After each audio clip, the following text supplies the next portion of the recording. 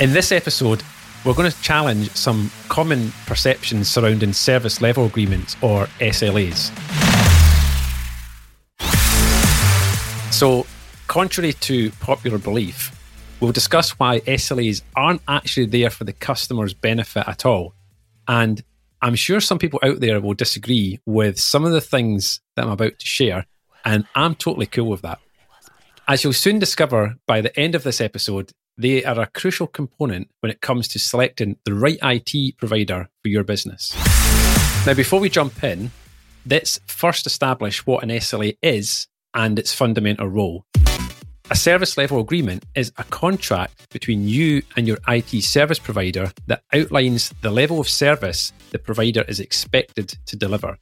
It sets the performance benchmarks, response times, and escalation procedures. It includes things like how they triage and assign priorities to tickets, the hours of support they cover, what to do if you have a complaint, and any other terms and conditions of the service. While you, as the customer, will typically gauge the service that you receive based on feelings or subjective experiences, the primary function of an SLA is to provide a measurable and objective framework for the IT provider. By clearly defining the performance metrics, response times, and other targets, an SLA becomes a tool for your IT provider to track their own performance and maintain accountability. It serves as a benchmark which they can use to evaluate their service delivery and make any improvements.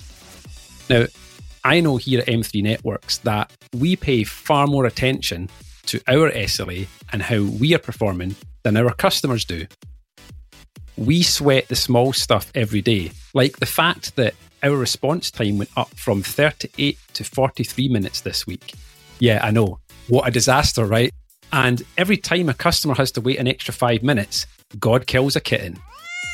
The reason it's such a big deal to us is because we are passionate about providing the best IT support service that we can, because we are our own biggest critics. Now, we don't claim to be perfect, but the reality is that the customer won't notice and probably doesn't care if we took 5 minutes longer to respond to their ticket this week compared to last week, because it's insignificant and has very little to no impact on their business. What you, as a customer really cares about is what the service feels like. You don't need metrics to tell you whether you're getting a great service or not. You decide this with your heart, not your head. Now, can you remember the last time you went into a restaurant and the service was slow? This is something most people have experienced at some point in their life. Think about this. Before you walked through the door of the restaurant, you had no idea how long that restaurant takes on average to serve its customers, effectively their SLA. After all, restaurants don't post that kind of information, do they? And you didn't start a stopwatch when you sat down, but at some point, you just knew that something was wrong with the service, because you have a built-in mechanism for just knowing that the service you're receiving is bad, and that mechanism is your gut instinct. Now, of course, if we suddenly started taking 5 hours longer instead of 5 minutes to respond to customer issues, then that would be a huge problem, because then it would start to have an impact on the productivity of our customers' businesses. But the point I'm making here is that the customer doesn't need an SLA to tell them this. Our customers' employees would very quickly get the message to the business owner or the IT decision maker that something isn't right. But here's the thing. On paper, our written response time for basic IT issues is 8 hours. That's the maximum time that we can take to respond to a ticket. The reality is, as I've just said earlier, at the time of this episode being recorded, we are responding in 43 minutes, which brings me on to why SLAs are not helpful when you're choosing a new IT provider. Now, I've just said that our average response time is 43 minutes, and I think that's pretty good. But if I was speaking to a potential customer who asked for a sample of our SLA to compare this with other IT companies they're speaking with, ours would say 8 hours. And that could put us at a massive disadvantage compared to another IT provider that said that theirs was 4 hours. So some of you might now be thinking, why don't you just say it's 1 hour? After all, I mean, that's longer than the 43 minutes that you're saying that you respond in. So we're still within the SLA, right? Well, yes, that would appear a logical thing to do. But the problem is that, one, we're a small business with just over 20 staff. And two, we live in the world of IT where everything and anything can go wrong at any time. Now imagine a Monday morning when we've got two technicians relaxing by a beach on holiday. A member of the team's just called in sick and can't work. A customer server had just failed. And another customer's just called to say that Julian Accounts has just clicked on a phishing link and now she's got some weird messages appearing on her screen. That's the situation where the 8-hour response time is there to ensure that we can still meet our customers' expectations. So basically, Mark, the SLA is just there to cover your ass. Pretty much, you could look at it like that. Looking at it simplistically, an SLA is just expanded terms and conditions. Except, it's not. Our SLA helps us to proactively identify potential issues in our processes. It helps us to allocate resources, and it helps us to manage our workload and ensure that customers' critical issues are addressed promptly by having clear escalation procedures. And yes, it does give us headroom for those days when everything's on fire and it takes us a bit longer to respond to issues. And this is why it's absolutely critical that your IT provider has an SLA. By saying that, it sounds like I'm implying that not all IT companies have an SLA. And I sure am, because it's true. I see this almost every time I speak with a potential new customer. In fact, I go as far to say that only around 20% IT companies out there have a proper written down SLA document that they can provide to a customer.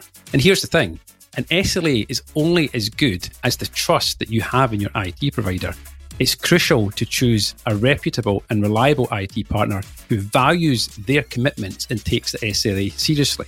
Now let's address the elephant in the room. Some business owners and IT decision makers will argue that SLAs are unnecessary because they already have a good working relationship with the IT provider. And while a strong relationship is undoubtedly valuable, an SLA serves as a safety net, a written agreement that protects both parties and provides a structured framework for service delivery. And I feel it's worth mentioning that none of us can claim to run a perfect business. In that once in a blue moon situation where your IT company is having a hell of a day and 5 things are on fire, are you really going to pull out the SLA document and bash them over the head with it? Of course you're not. Because despite what's written down, we're all human and a bit of understanding and empathy goes a long way. After all, I've often said that your relationship with your IT provider is a bit like a marriage. Sometimes you both need to put up a little bit of shit. Let's shift our focus to a few practical tips for business owners and IT decision makers when it comes to SLAs. But first up, I just want to tell you a little bit about the IT services buyer's guide that we have. This is a free document on our website. You don't have to enter any information to get access to it. You just need to head over to www.m3networks.co.uk/buyer's guide and you'll be able to click the link and get the download. And this is going to give you loads of information to help you understand the questions that you need to ask any potential IT partner in your business, or indeed just go back and ask these questions to your existing IT company, and then you can help find out whether you're being served correctly and whether there's any gaps in the IT support services that you are being offered. Now, let's get back to the episode.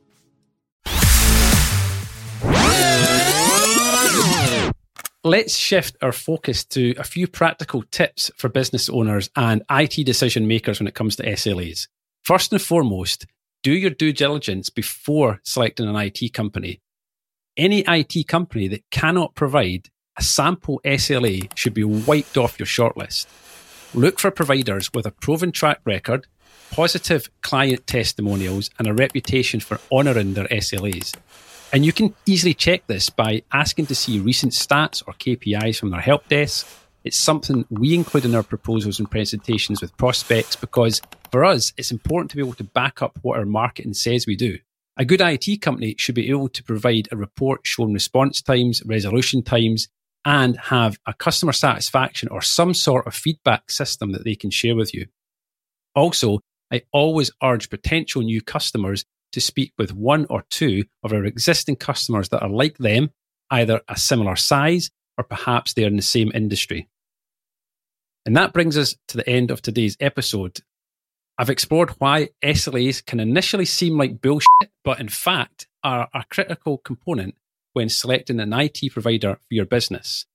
Remember, it's not the SLA themselves that are the issue, but rather the importance of choosing a trustworthy IT partner who takes their commitment seriously. If you'd like a quick chat with me about anything I've discussed in this episode, or you have a specific question about any aspect of your IT or cybersecurity, you can book a call in my diary. Just head over to www.m3networks.co.uk/meet Mark. And finally, if you enjoyed this episode, please make sure to follow or subscribe to the podcast in your favourite podcast app for future episodes, where I'll dive deeper into other IT and cyber-related topics. Techcess is an M3 Networks podcast. Find out more at m3networks.co.uk.